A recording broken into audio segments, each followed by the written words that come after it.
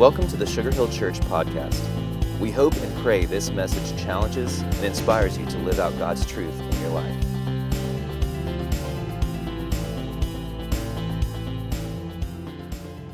Okay, so today we're kicking off something a little different.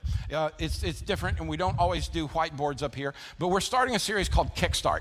And you'll notice inside that you don't have the typical place for you to write notes, because most of you write, "Where are we eating today?" And so I know that because I see them when you leave them in the chair, all right? So what I want to ask you to do today is hang on to this, because Monday, Tuesday, Wednesday, Thursday, Friday, you'll receive a reminder if you turn your reminders on the app, or you can just go to the app, or you can go to the website, and there's going to be about a 2-minute video encouragement that walks you through each day this chart. Because in this concept of leading and starting and having a kickstart to our life, our belief is that if we can get where we know where we're headed, our life can be extraordinary. And I don't believe any of us woke up this morning and decided, what I really want to be is miserable. What I really want to be is I don't want to count for anything. I don't know anybody that doesn't want to leave a mark on this world to know that you were a part of something bigger than you. You were a part of something that was more significant than you. You were a part of something that when you put your head on a pillow at night, it was like, God, thank you. I got to be a part of something so unbelievably cool. And so we want to help you. And that's what Kickstart is about. How do you launch your life? I mean, I think when I look around, I see a lot of successful people. I see a lot of great folks. I see folks who, man, you've got the church thing down for pat for sure, right? And you're doing well. We are a relatively affluent group of people in this room. But at the same time, we are also a people that struggle day by day by day. We are people who struggle with almost everything. We struggle with inconsistencies in our life. We struggle with inconsistencies with other people in our lives.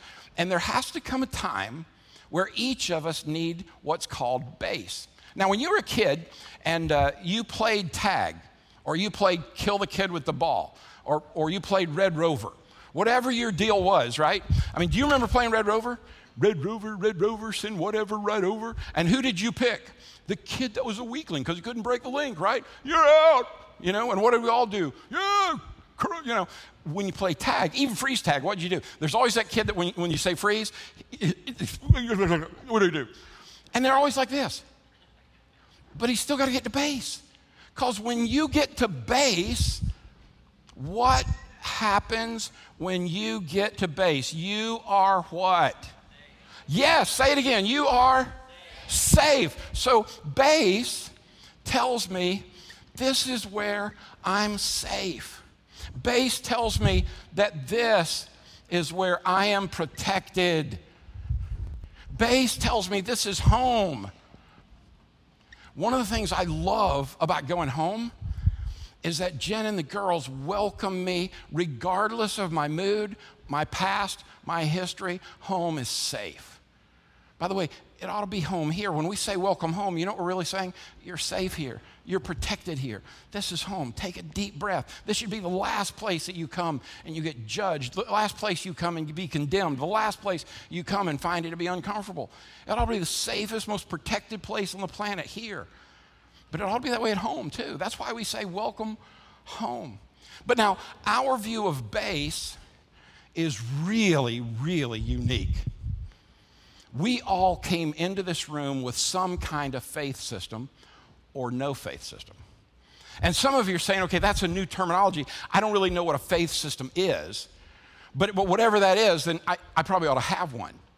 Because some of us came into the room with a faith system that saw base as a place that wasn't safe.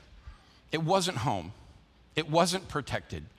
Base was a place where things didn't happen that were so cool.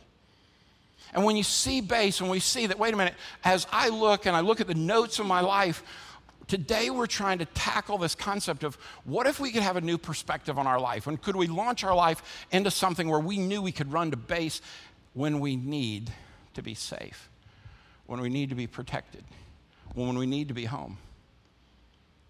But you see, if we're going to kickstart our life, it does start with our perception. You see, when we get our perception right, then we can live and do life with other people well. But that is a challenge, isn't it? Because wherever two or more are gathered, you got problems. I mean, you know what's out here sitting in this room? Weird people. They're everywhere. I mean, seriously, when you look around, don't you just see seriously, think about this now. When you look around, I know what you're thinking. Okay, if God made all these people in his image, he took a coffee break on that dude. Aren't you? See? Have you ever walked down a hall and looked at somebody and go, kind of like inside your brain, you know what you thought? Yeah. You ever done that? You ever walked down the mall, looked at somebody and said, yeah. You went all Jimmy Fallon on them, you know what I'm saying? Guess what? When you walk down the mall, somebody's looking at you going, yeah. Because we were built to do this life together. So we've got to have the right perspective so that we can live with people well. You see, I believe we live with constant conflict.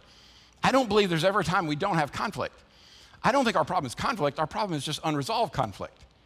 We have conflict because we're really diverse people. We think differently. We act differently. We come from different backgrounds. But that diversity should make us strong. So when we have the right perspective, we might be able to see people well. And when we see people well, we might be able to discover that our purpose is linked to God's purpose because God is all about people. His whole redemption plan is about people. But then when we do that, what if we were able to go from purpose and we could actually build a life plan that says, okay, here's where I am and here's where I'm going and here's how I know I'm winning.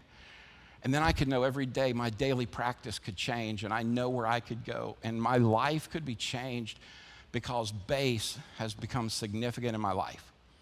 But base is about how we see it. Some of you, base is a divine plan or path, and you kind of all Oprah Winfrey on me there. You know, it's like where it's all a path, it's all good, and it's a divine, you got it, right? It's kind of an ethereal deal. Can't wrap your head around it. Some of you are, it's my religion. My religion is my base. So I kind of go back to tradition, or I go back to rules, or I go back to laws. And if you cut your hair the right way, you don't listen to that, or you don't drink that, then that's cool. For some of you, it becomes a little easier for some of us, and you're able to say, you know, God is my base.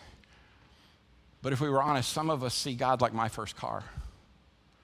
My very first car that I bought, I was 15, and I paid $400 for a 1964 Rambler Classic, 3-speed on a column with an overdrive and a flathead 6. When you stomped on the gas, seriously, it looked like there was a smoke bomb that went off behind it, and it was clouding my effort. I didn't fill it up with gas, I filled it up with oil. It was unbelievable. But you know what else I had in there? I had an AM radio with a really bad speaker in that metal dash, and you had to roll the windows down. Can you imagine? With zero air conditioning. And I would crank up Quixie AM, and if somebody got bent out of shape, it was like, I can play Aerosmith if I want to. Yeah, I can play Sweet Home Alabama. I got Leonard Skinner, yeah. And then they came out with 8 tracks, and I tried to put it in my Rambler. It was a bad boy. You know what's interesting? They don't make Ramblers anymore. Some of us see God, some of us see bass like that old Rambler. Boy, it was great for a time, but it's not so great for me now. I've outgrown that. He's out of date. He's not up to speed with me. And so our view of bass is significantly built out of what our perspective is on bass. And so there we are, trying to figure out,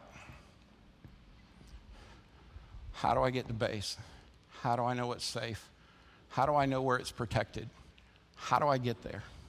How do I get the right perspective so that I can do this life with people? How can I have a purpose? How can I build a plan? How can I practice that day in and day out? Well, you know, since we believe the Bible's a big deal, since we believe Jesus is the biggest deal here, naturally, base for us is, it goes all the way back to this one statement found in the book of Genesis. And we find this in the beginning, we find what word? In the beginning, what's next? Come on, one more time. In the beginning. Now, it's interesting. It doesn't say in the beginning there were gods. And it doesn't say in the beginning there were all kind of options. Or in the beginning the universe was spinning at 600,000 miles an hour and you got to pick which galaxy you were in. It's just in the beginning was God. Now, I realize it takes a significant amount of faith to wrap our head around that intellectually. And say, okay, Chuck, I just don't understand that. I really can't get my head wrapped around it. Okay, I want to give you some really cool insight. Me either. You see, there's something in the divine, wondrous, awesome God whose ways are higher than ours that we will never understand and get. That's where faith comes in. And our faith is able to say, wait a minute, if base is God, then how I see God determines how I believe base is. But if base is a 64 Rambler Classic, I'm in trouble. Because see, we live in a world that this universe is ever expanding and growing. A universe that God built and created. So he separated the land and the water, and he created every beast. And when he made man and woman, he said, that is good. As a matter of fact, Scripture says, in the beginning, God created the heavens and the earth. We just stop with a period there, good work. But he continues on. And what's interesting, God created man in his own image. In the image of God, he created him, male and female, he created them. You say, wait a minute, whoa. When God created man and woman, he said, that's very good. I mean, think about this. It says you were made in the image of God. You, right here in little Sugar Hill, Georgia, you were made in the image of God. Today, if you're watching online, God made you in his image. By the way, when I say you, it's not an individual or a church. It really is just your heart. He made you. He created you. Out of Psalm 139 last week, listen to what we know that God says about you. It says, oh Lord, you've searched me, you've known me. You know when I sit down and when I stand up. You understand my thoughts from far away. You observe my travels and my rest. You're aware of all my ways. Before a word is on my tongue, you know all about it, Lord. You have encircled me. You have placed your hand on me, this behind and before, and lay your hand upon me. Do you see what's happening here? That God longs to be your safe base. He alone has said, I want to be your base, and I've earned the right to be your base. Because not only did I create you, I created you to bless you. God says this base is something you can count on. If you need direction, if you need answers, if you need safety, if you need hope that tomorrow can be better than today, God is saying, I created you, I've blessed you, I know you, and this is so beautiful. Doesn't it sound a lot like the way, the truth, and the life? Jesus said, I am the way. Run to base. I am the way. There's a base there that you can count on. It's not changing. And there is life where I find it in abundance today and eternally forever. But if you take that logic and you look at this, in this ever-expanding universe we are, then all of a sudden we have to take a hard look at you. Uh-oh. Because to take a hard look at us means I got to take my eyes off somebody else that's really bad. You see, if I start looking at me and trying to figure out, okay, wait a minute. If God is a base for me and God is my place of safety, then how I see God determines my day. It determines my goals. It determines my calendar. It determines my checkbook. It makes every decision in the world, how I see God. And I look at that and I think, well, what if you see God like a heavenly law enforcement officer waiting behind your local cafe for you to do something, say something, drink something, eat something, wear something, or be something that you're not supposed to be so he can flip the blue lights on and bust you? I grew up in a faith system like that. I mean, seriously, I grew up where I thought God was waking up every morning and waiting for me to do the first stupid thing and bust me for it. You know why? That's kind of how my dad raised me. The minute I did something wrong, Dad was ready to pounce, man. You know, I began to see God through the lens of a church that screamed at me every Sunday morning and told me what was wrong with me. I mean, to be honest with you, I kind of knew what was wrong with me. I'd love for somebody to welcome me and accept me, but trust that God at work in me would do the change rather than barking at me and screaming at me. I mean, I gotta be honest with you, I don't know anybody that wants to come on a Sunday morning and be screamed at, do you? I don't. So wait a minute, my view of God then ought to be based not just on what my past was. What if my view of God was built on how he sees me? What if I began to see God and I had a new perspective that said, wait a minute, I could see God in the lens through which he sees me. I could look at Scripture and I could say, he created me, he made me. I don't have to make him fit in my 64 Rambler. He's bigger than that. He doesn't have to fit in my little white board perspective of a little Southern Baptist church that had 140 people in it. And he's bigger than that, isn't he? Isn't he bigger than my religion? Isn't he bigger than my tradition?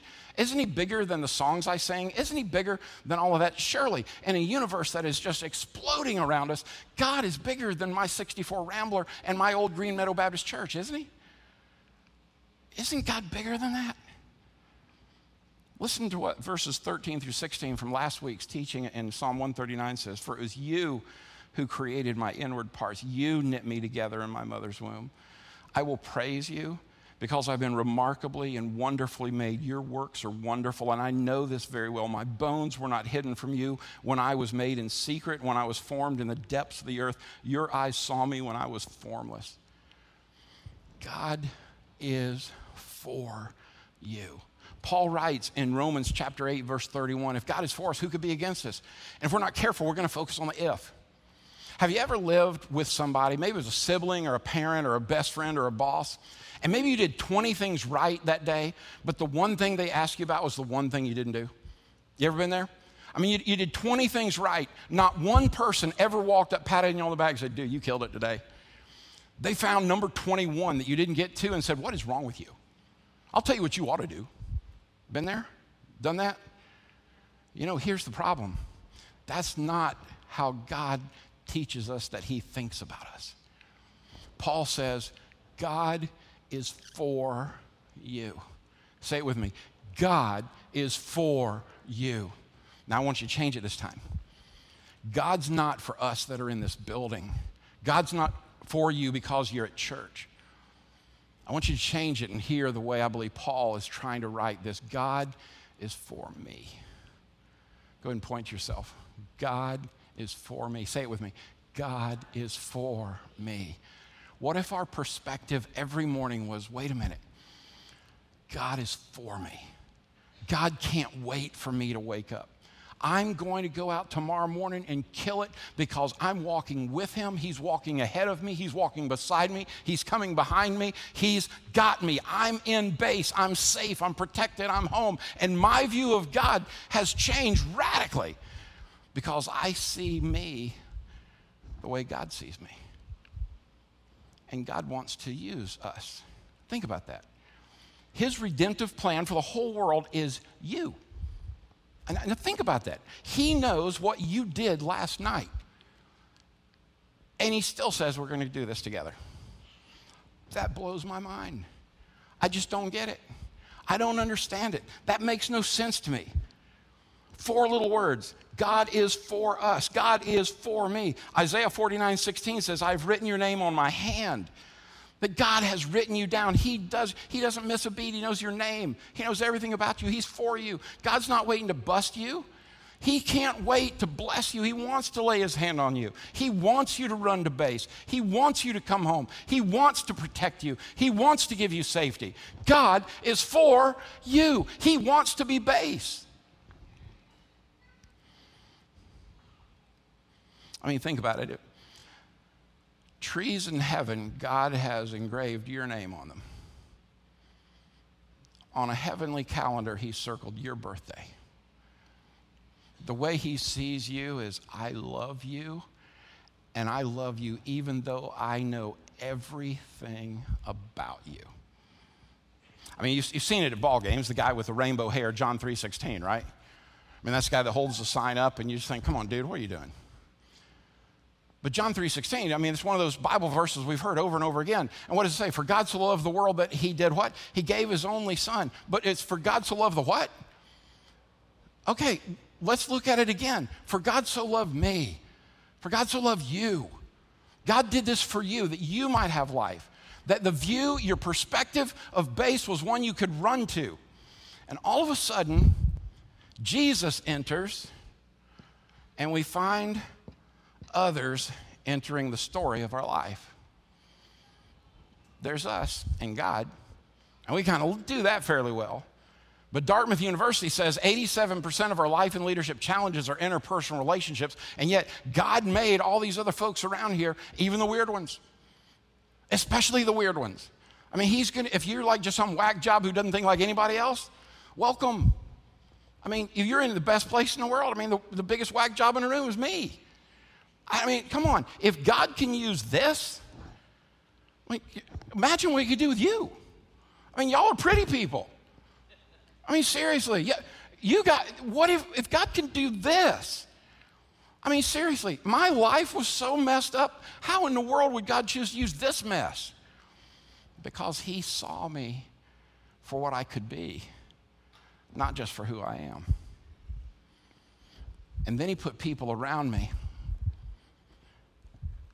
And you see, he sees them, and his perspective of others is like me. If they're black, if they're Hispanic, if they're Asian, if they're tall, if they're fat, if they're homosexual, heterosexual, God looks at them and says, I love them. And there's nothing you can do to make God not love you. You say, well, I'll tell you one thing, Chuck. I'll tell you what I think about them. Uh-oh. Now in the equation, how do we see others? Uh-oh. This is getting a little personal, Chuck. I'm not sure this is where you want to go. Because, see, my base is formed on something that's nice and neat with people that agree with me and preach like me and teach like me and tell me what to think. And I have 38 rules I have to follow, and this is what we're going to do. And then this guy comes along and looks at Jesus, the Son of God, part of the Trinity, the divine Trinity, God the Father, our Creator, God the Son, Jesus, our Savior, God the Holy Spirit, our Savior, our Keeper. And you look at all of this and you say, wait a minute, how does this work? So Jesus shows up and he tells the story about this kid. And this kid goes to his dad and says, you know what? In Luke chapter 15, he goes to his dad and said, I'd like my inheritance now.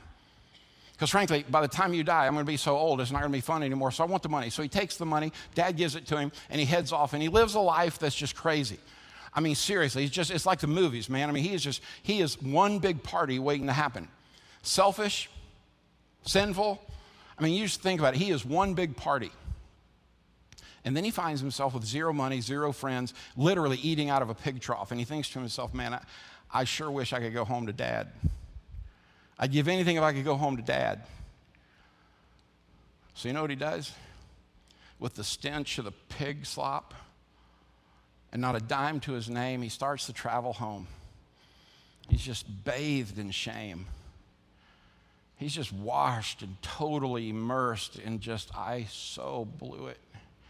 When I get home, Dad is going to beat the dog out of me. But I know I need to go back. That's safe. That's the base. Man, I saw other people as just something to use. When I get home, what in the world is going to happen? And Dad is waiting on the front porch, and he sees his boy headed home. And he does something that's unfathomable in that time. He rolled up his garment and he ran toward that son. And his boy ran toward him and they embraced. And Dad said, I forgive you. I love you. Come on in. We're going to have a big party. Dinner. It's going to be so cool.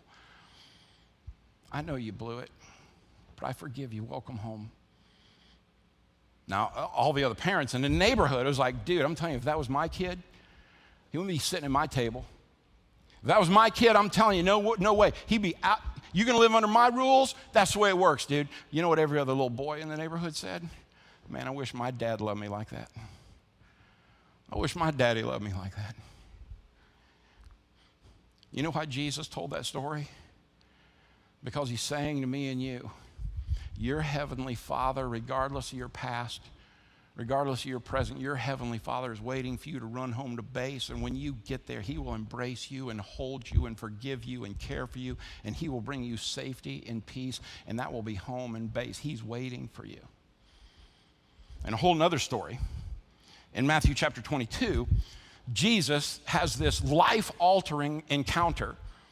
And literally, it's an attorney. He's a big deal in the church. I mean, this is a big guy. this guy knows how to punish people when they break the rule. And he will bust you in a heartbeat. And you know where he's going to bust you? At church. Because at church, he's going to tell you everything that's wrong with you. Because he feels like that's his job. And so you know what he does? He goes to Jesus and he says, hey, so what do you say is the most important commandment? What do you think is the most important law? And Jesus, being Jesus, simplifies this whole deal. He looks at this and he says, man, this is not complicated at all. Jesus says, you know what? Love God with all your heart, with all your mind, with all your soul. Love God. And some of us are saying, okay, check box, God. You know how I did that? Came to church. And God's going to say, 1 hour on Sunday morning doesn't sound to me like all your heart, all your mind, all your soul. Yeah, but I put a check mark next to it. Lord, come on. Don't bust me on that.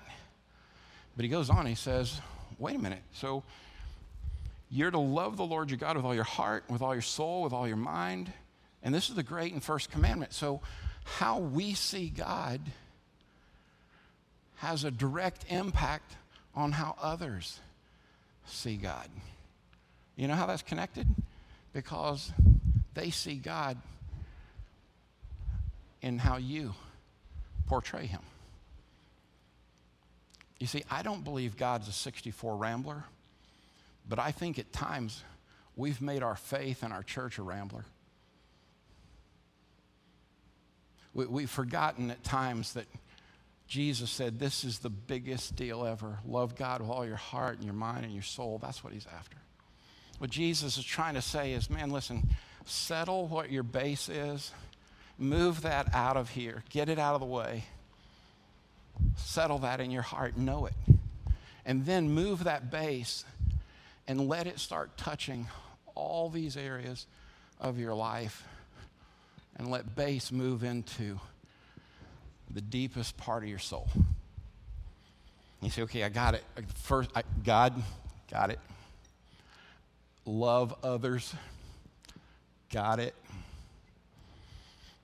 But there's a part in there we often forget. He said, love others the way you love you. You see, we kind of have two extremes here about the loving us part. On the one hand, man, we love us so much, we're worthless. Everybody's got somebody in their life that loves themselves so much that they have determined that their role in life is to tell you what's wrong with you. Because, see, when you think that you're really something, you get to compare yourself with everybody else, and you get to find out what's wrong with them. And see, that's not what God's talking about here. Jesus isn't saying, man, love yourself because you're all that.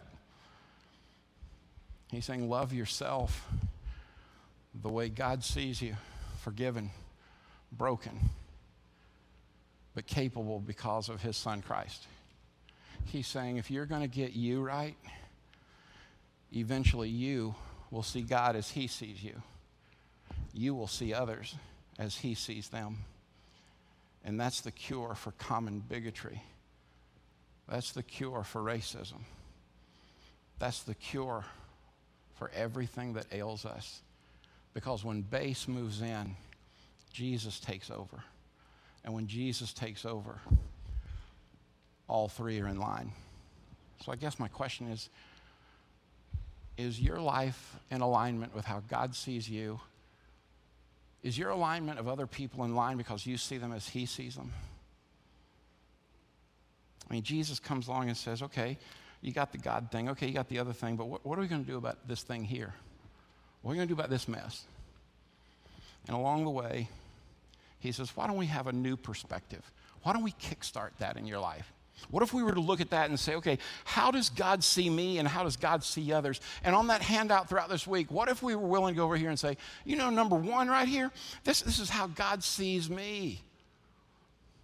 And number two, this is how God sees others.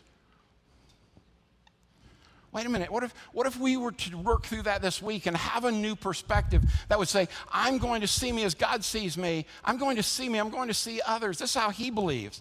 Now, how do I see God? How do I see others? How do I see others and how do they see me?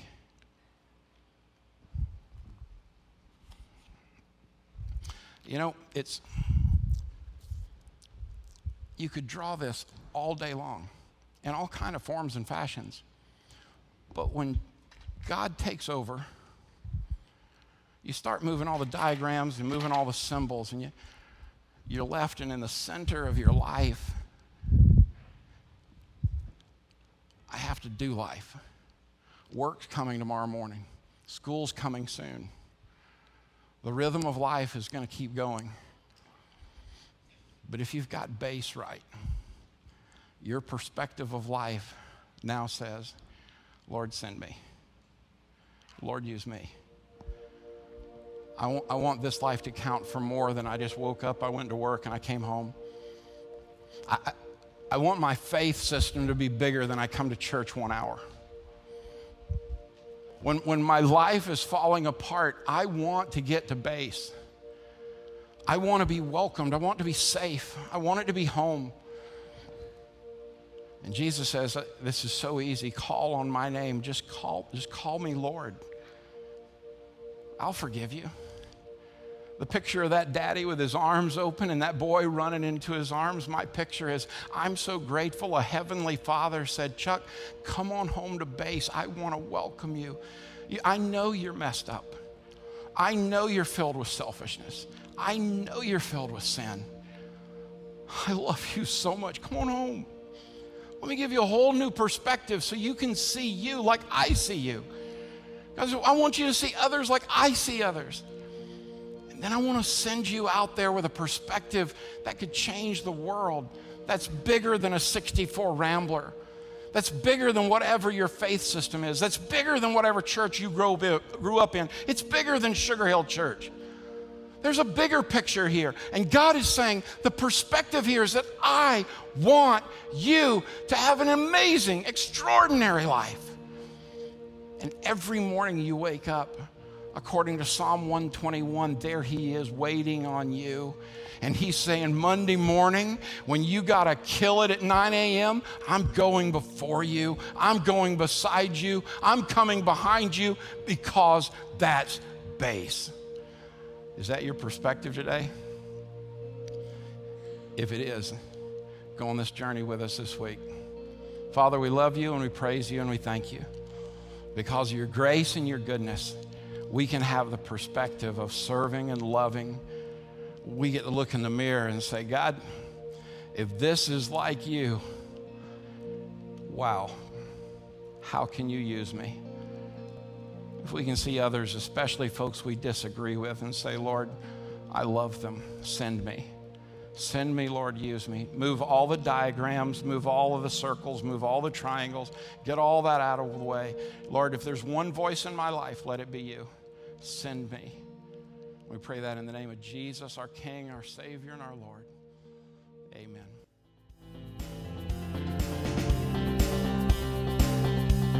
Thanks for listening to the Sugar Hill Church podcast. For more information and to find out more about our church, please visit us at sugarhillchurch.com.